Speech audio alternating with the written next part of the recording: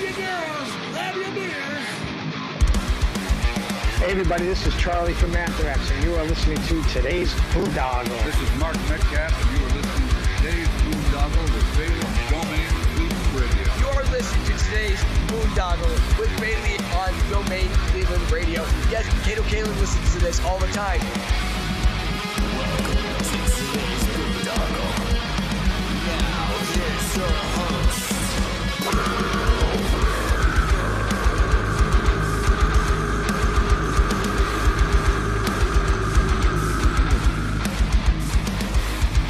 I am Monty Heath, so one Heath, and you are listening to today's Boondoggle. Hey, what's up? It's John from Skillet, and you are listening to today's Boondoggle on Domain Cleveland Radio. Fasten your seatbelts.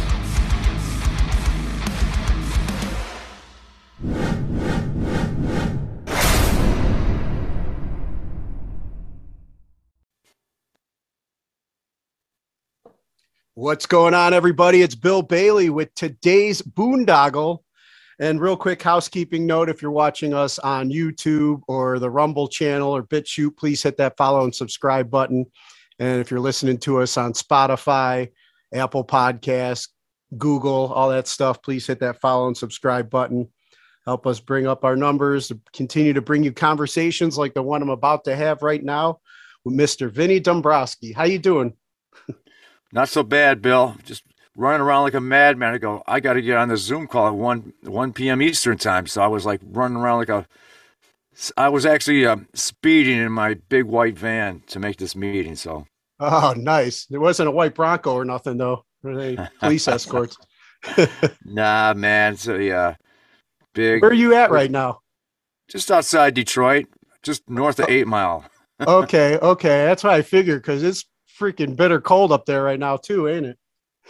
Oh, it's awful. Yeah, where are you from? Cleveland? Yeah, I'm in Cleveland. So just talking, my buddy Rich lives up that way, and I guess he said it was like 6 degrees. We're at like 13 degrees here right now. Yeah, man. You know, my experience being in Cleveland is the wind right off the lake can be just brutal sometimes. So. Oh yeah, definitely. So usually when I have somebody on for the first time, I like to get a quick background before we get into current events. So do you remember what you originally wanted to be when you grew up? Yeah, I think, when I was just a kid, I was like, maybe I'll be a priest. I'm not even sure why that was. We went to a church when we were kids, like real young. My dad never went, but my mom would like to go. So yeah, for some reason, but then I just don't know how rock and roll happened beyond that. But certainly when I was a young kid, that was the idea. Then immediately a musician for some reason. Yeah. So, but you don't remember what was it that transitioned you into music then?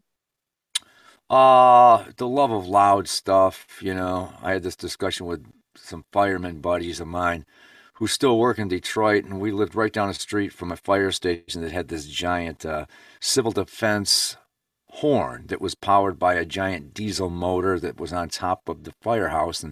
And when they would rev that up first Saturday of the month at 1 p.m., you couldn't scream loud enough and hear, or your buddy would hear you, because this siren was so loud. Those civil defense sirens, obviously, back in the day, for anybody that remembers that kind of stuff, I grew up in the 60s when there was we used to have those air raid drills, you'd have to go sit in the hall. So I think the Cuban Missile Crisis was still on some folks' minds, and imminent doom from nuclear weapons was still on people's minds in the 60s. So that civil defense siren was always around to warn you of incoming, attack and or tornadoes. Yeah, we still got the city I live in, the suburb right outside of Cleveland. We still do ours every Saturday at noon. They run a test sound of it. So it's like you kind of grow used to it. So hopefully nothing ever goes down Saturday at noon, it would be like, it's just the regular, alarm. Yeah, man. Yep. But so then loud things. And then do you remember what, if there are any particular bands that caught you that was like, this is something I want to do? My dad, he played in clubs. My dad also taught guitar. He played bass and guitar, but he was interested in exposing us to some music. So he took us to the Count Basie Orchestra was playing at a mall just outside Detroit, the Eastland Mall. And again, the volume of that band, and people would think, well, it's a big band, how could that be that loud? It's not big guitars and large PA, but the band was so powerful. It was very interesting to me. So once again, the loud volume. For some reason, I just like loud stuff. I'm paying for it these days. My hearing is awful. So, and then like as you were getting older, like in high school, when did you start like knowing that you wanted to be a performer as well? And well before high school, we were writing our own songs. Probably 12 years old, we were getting together to play music, and none of us were really good at covering other people's songs. And I think that also the rationale was that the big super groups, they didn't play other people's music, so why should we? So early on, we were writing our own songs. I can, as early as 12, remember writing a song. So well before high school, I was really interested in playing music and being in a band. And then what kind of attracted you to vocals? Sheer necessity. I mean, I like to write. So my first instrument that I really worked at was drums. But there was always a guitar around the house. So I would play guitar and drums, and I enjoyed writing. So being in some early bands, playing drums, I was active writing. And if the singer quit a band or wasn't around, I would jump in and sing on the demos. So, going to the studio to demo out music, singing those songs, it just eventually seemed to stick to where let's just find a drummer now, and I'll jump up front. Nice. Steven Tyler, from what I understood, played drums, jumped up front. Jimmy Marino's one of the greatest all-time drummers and singers. He kind of did both. So there's just been, of course, Dave Grohl, but I mean, there's been over the years lots of drummers that have jumped up front to do the frontman thing. And then, like, what was like the music scene like there in Detroit when you were growing up? It was really kick ass. I mean, honest, you could go into clubs and play your own music. There were certainly a lot of rock clubs that would ask you to play cover songs, and those places tended not to be very interesting to me, other than going in and hanging around and drinking and meeting people. That was always kind of cool. But there were always clubs that you could go to and play all your own music and start to develop a following, which is not very common. When you're a young musician, you get out and you travel and play other states and other cities, you eventually see that not everybody wants to have original music played in their clubs.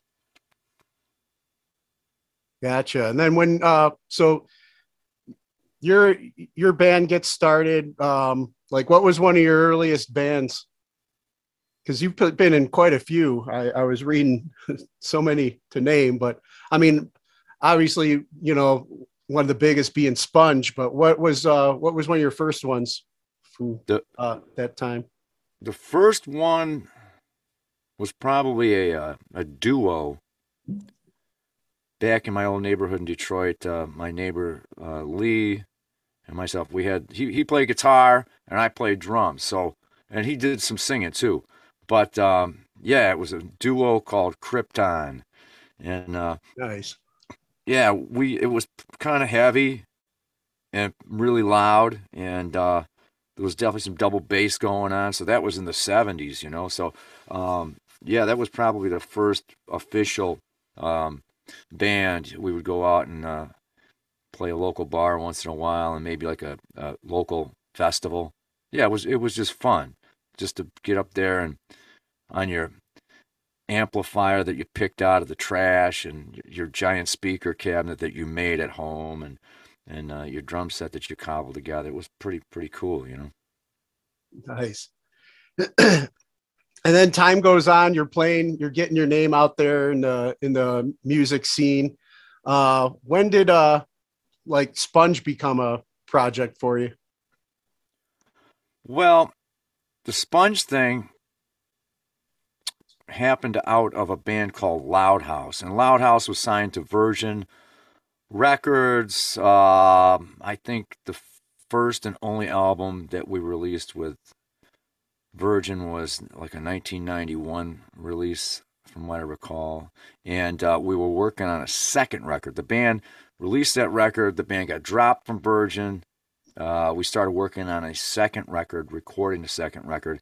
And the singer from Loud House quit the band. So we found, without a singer, like, we got to find somebody to just sing. And we did some auditions, asked some folks to send in their pictures and whatnot, and these guys would send in pictures like it was their beauty shot from Olin Mills, when you go to get pictures taken with your whole family and stuff like that. And we're just like, we're a rock band, for God's sakes.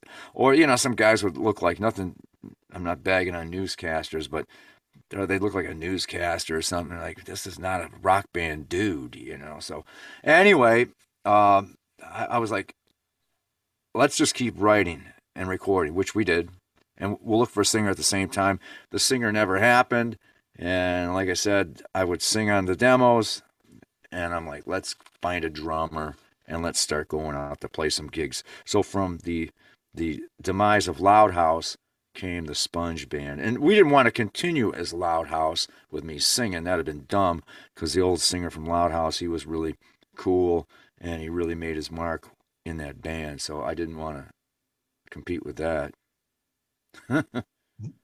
But basically you had everybody from Loud House was Sponge except for the singer switch, and then the new drummer.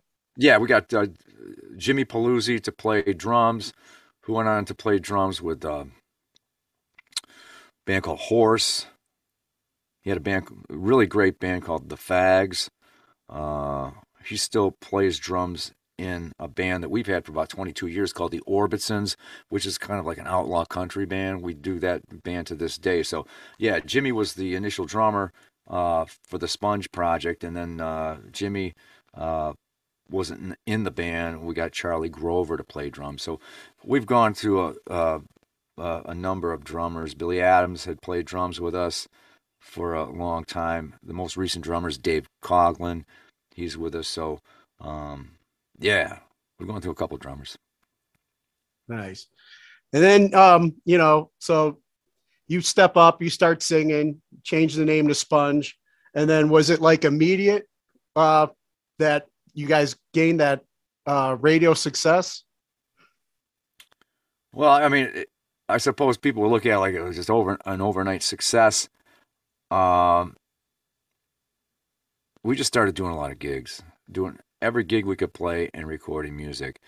So we managed to hang on to some production company contacts from the old Loud House band, as well as management.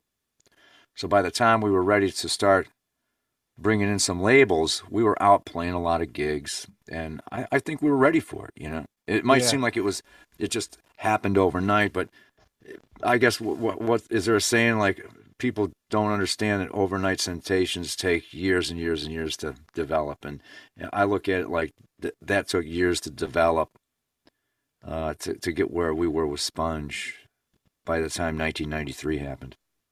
Yeah, you guys were definitely road dogs, because I remember, even after the success in the 90s and stuff, seeing Sponge like at Peabody's quite a bit here in Cleveland. You guys would come through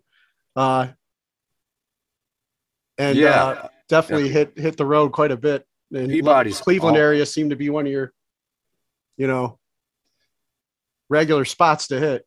Oh, without a doubt. I think Cleveland was playing Plowed on a regular basis before Detroit ever played Plowed on a regular basis. So Cleveland radio was ENZ and MMS, I think, back in the day, that were just banging the shit out of our music. And Cleveland radio was responsible, I believe, for many other stations around the country getting on board with Sponge. Early on, there was some love at radio in Detroit. Screamin' Scott, a DJ at the Riff, and he's still in the radio business, thank God, was playing Nina Menashe, which I guess officially was the first single that we dropped off of the first record.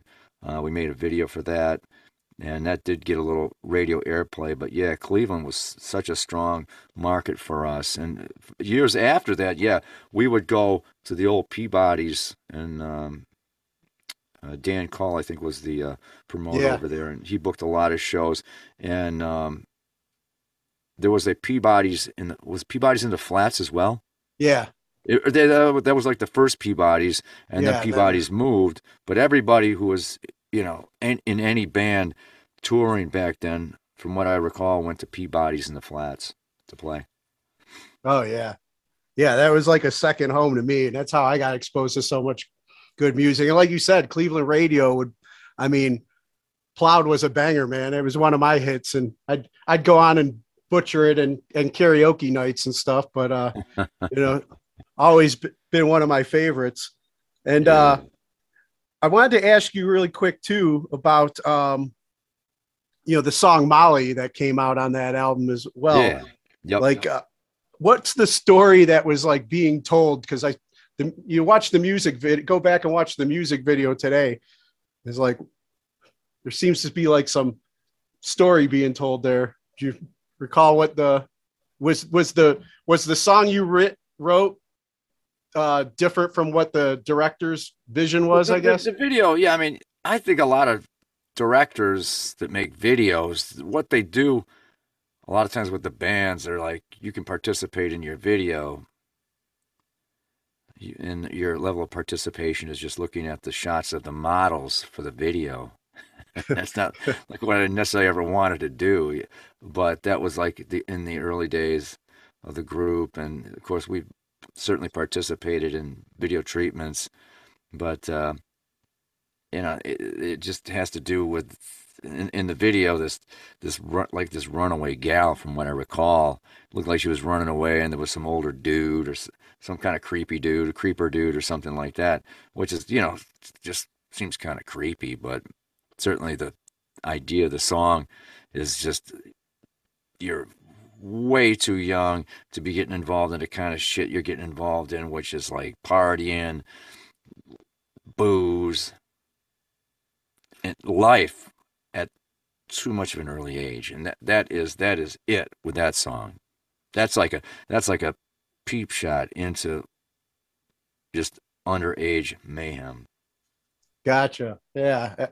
When that song came out, of course, I was still a young bachelor running around just fresh out the Navy. But, now I go back and listen to it, and, I'm a father of daughters. So it's like, you get a different vibe from it and stuff. But Molly and Plowed are still two of my favorite go-tos in the catalog for sure. Cool, man. But, you've been a very busy man in music. I was checking out like some of the other projects that you did now. From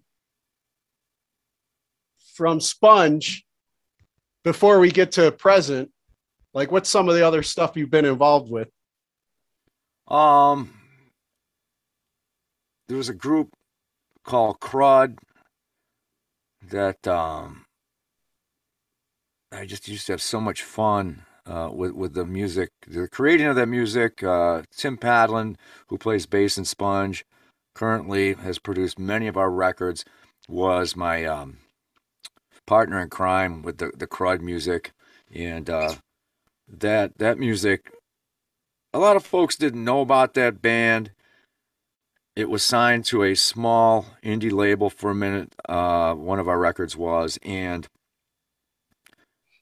they probably would recognize the songs, though, because much of the music was used as backing tracks for a ton of stuff that MTV was doing throughout the early 2000s. Like it was just used constantly for music placements, movie trailers, and TV shows, the crime scenes, like the CSI shows. It was just amazing to me the amount of play that music would get, and it's, for lack of better words, an industrial thing.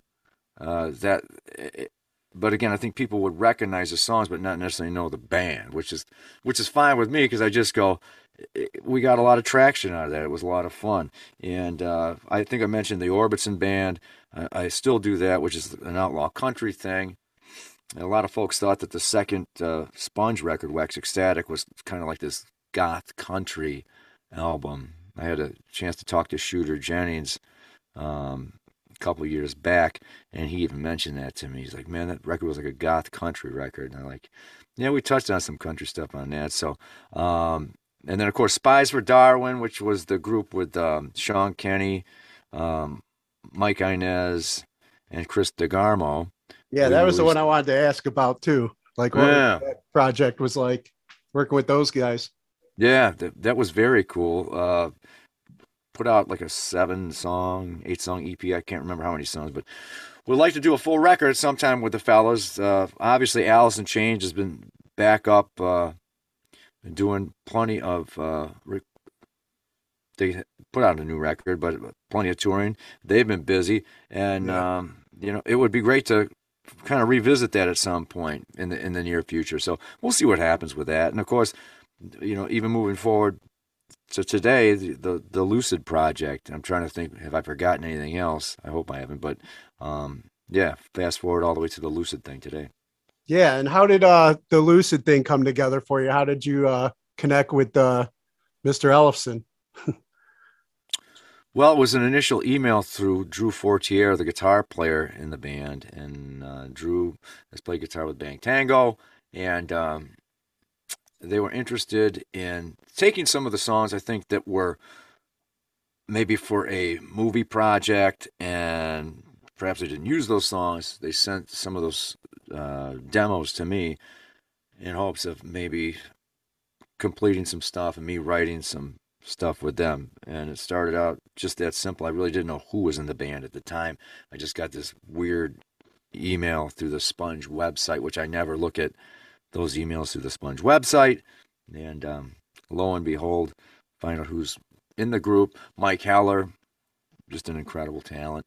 All the guys, just fantastic talents. And started writing vocals, lyrics, melodies, boom.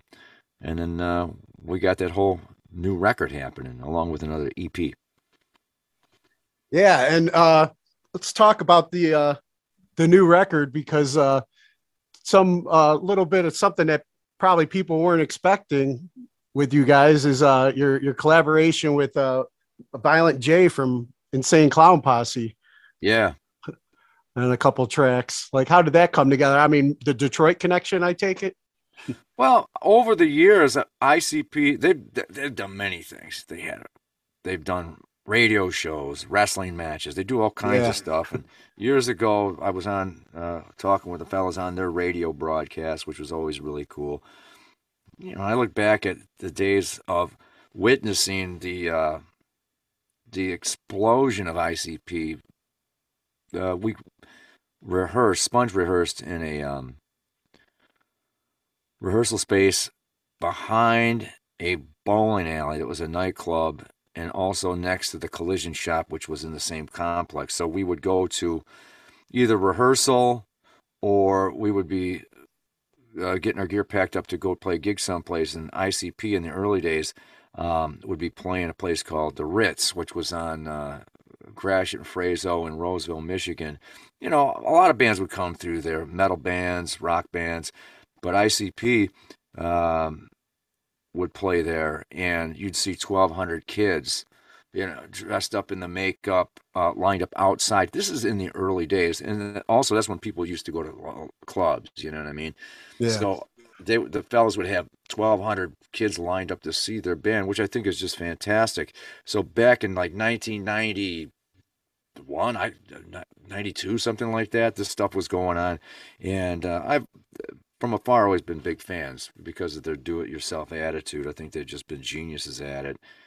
We knew that they were signed on Hollywood Records, I think, for a minute, but got dropped, but just took their careers into their own hands and just have since crushed it. So, again, I've been a big fan from afar. And, and then I sang on a song on their,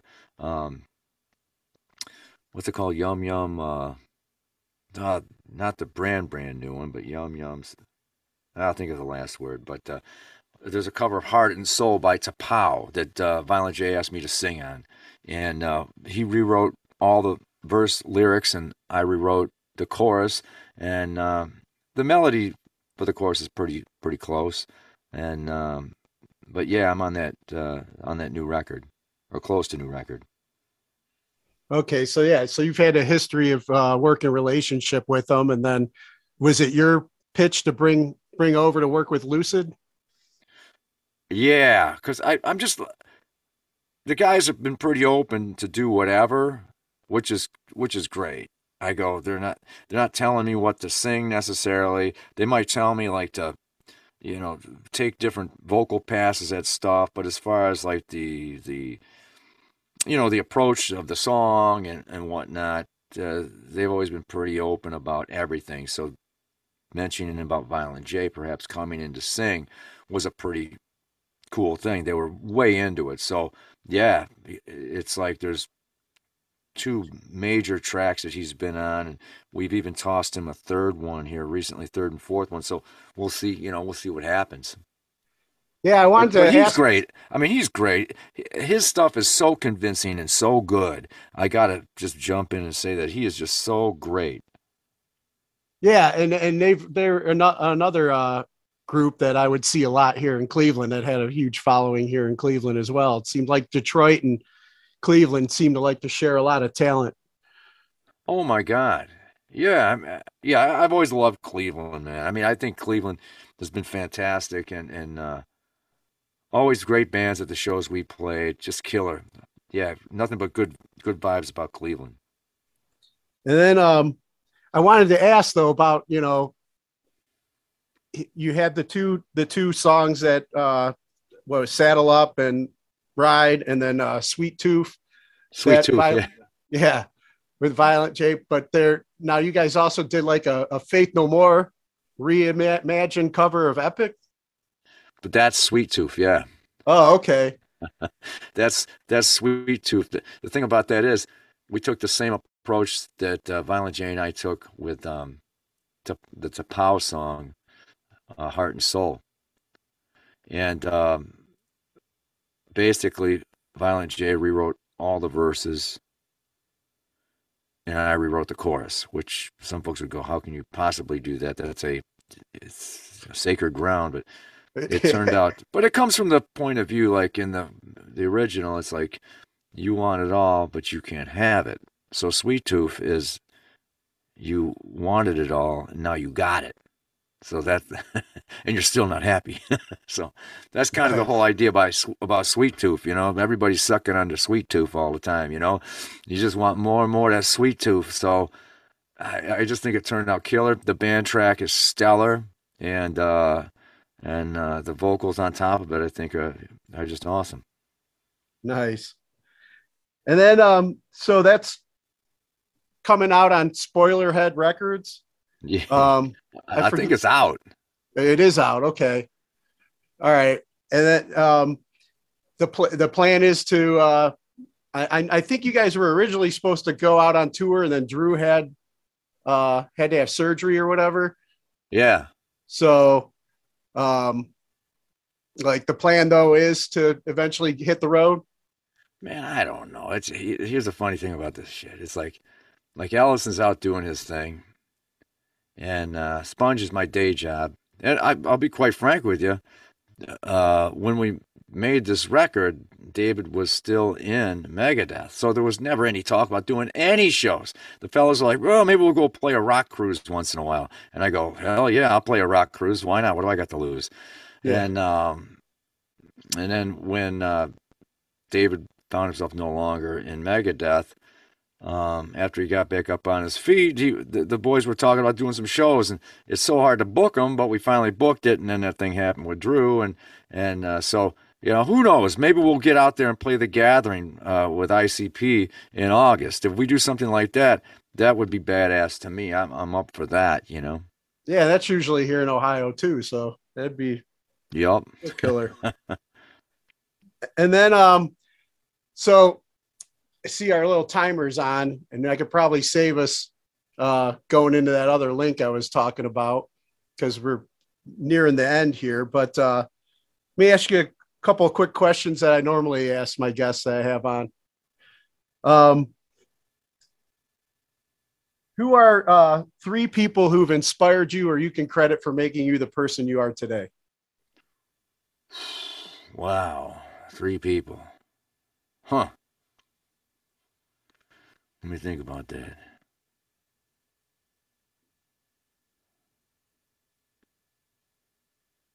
Well, I mean, I guess you always got to give credit where credit's due.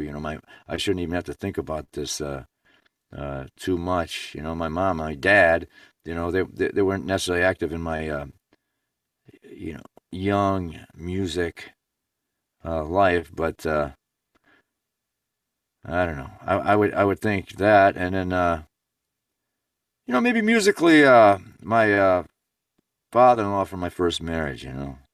He's had some influence on my country music upbringing. Yeah. Gotcha.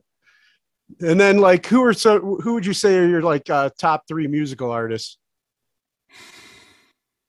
Wow. Hank Williams, Sr.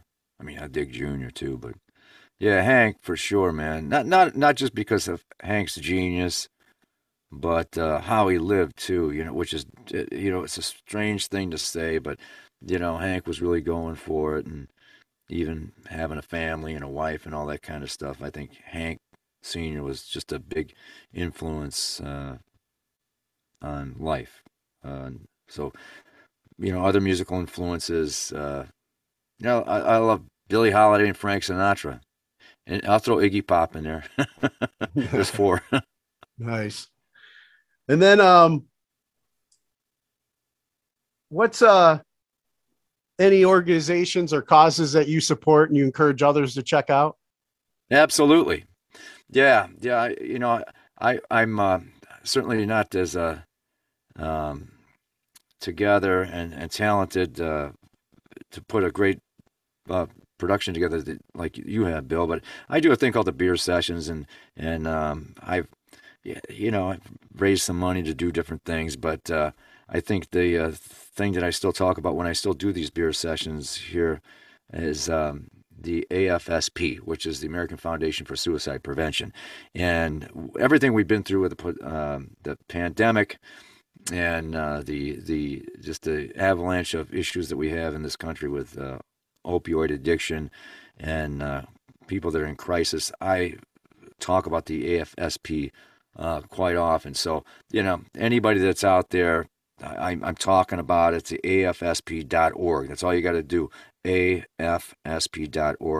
And you go to that site and you can see what it is that they do to help people that are in crisis. And also here in Detroit, we're affiliated closely with the Pope Francis Center. People can say what they want about Pope Francis. This is basically a privately funded homeless shelter facility that helps out the homeless population in the city of Detroit. They not only feed them, clothe them, give them shelter, but they also deal with legal help, drug counseling. They give them an address, to where you can get your mail. If you're applying for a job, where do you live? My address is the Pope Francis Center. So, yeah, I'm affiliated with a couple different things I feel super passionate about, which is I'm glad to help raise awareness and money. Oh, that's awesome. Yeah, we could almost go into that other link then, talking about the mutual passion we have for stuff like that. I used to run suicide prevention benefit concerts here in Cleveland. Peabody's was the first one I had it at through Dan calling them. They helped me out with it because I lost my nephew to suicide. So it's something that I was very passionate about. Used to work with Derek Hess, the artist, on those. And then, also the recovery and opioid thing. I'm currently, approaching, God willing, 14 years sober, so it's something else I'm passionate about as well, man. Wonderful. Yep. Wonderful. But, and then here's one that takes people back. Well, I don't know if I have time for that one. Let me see. How about any message that you have for our military members currently serving overseas? Wow. I think people really tend to overlook what it is, what it is to be dedicated and to sacrifice. We have so much in this country that I think people just don't understand where it came from, how it's maintained. Not to mention what it is to be dedicated and what it is to do without family on a regular basis is such a huge deal for any of our service members that are out there without being with their family that may be back at home. That's a tough thing. And I think that if I could say anything, thank you, first of all. Also, I wish more folks would be more appreciative of the sacrifice that our service members give out there every day that they're in service to this great country. So I just, certainly thank you. Awesome, man. Vinnie, thank you so much for, rescheduling this with me. It's an honor to, get to know you a little bit better and talk with you. And I love to do it again sometime for sure. Sounds like we got a lot more in common, and you're not too far. So we'll be able to set something up. I'll be out your way for, speaking of ICP, the Necronomicon, their group Twisted that ICP kind of brought up and put on the map. They do like a comic/horror movie type convention up there in that area. Yeah. So I'm going to be coming up there for that in March or whatever. But man, I really appreciate you rescheduling with me and us being able to work through the technical difficulties and making this happen. Now, anybody that's new to the Lucid or your projects and stuff and want to know more, where would you send them? Well, simple enough. Anybody can go, because most of this stuff is plastered all over Facebook. And so it's, if you go to Facebook and just look up Sponge Rocks on Facebook. Yeah, Sponge Rocks. Yeah, I don't think Sponge Detroit. Sponge Rocks, yeah. On Facebook. They can find our Facebook site. And let me just double check. I just click a link all the time. But yeah, it's like going to Facebook, everything about Sponge. There's a ton of Lucid stuff on there. And people can find out easily what's going on. Nice. With everything that we're doing. So, yeah. Yeah, it's Sponge Rocks. Nice. I don't know. I thought twice about it. And they I do, just want to make sure that's correct. And then we got less than a minute here, but if you can, do me one last favor. You mind cutting a promo ID for the show? Just introduce yourself, and you're listening to today's Boondoggle. Hi, folks. This is Vinnie from the band Sponge and Lucid, and you are listening to today's Boondoggle. Sweet. We made it. We made it happen, man. Okay. All on the free Zoom. Vinnie, thank you so much, man. Yeah, cool. All right. Hopefully I'll talk with you again soon, man. All right, Bill. Good to talk to you. All right. Take care. Stay warm. Bye. I'll do my best. You too.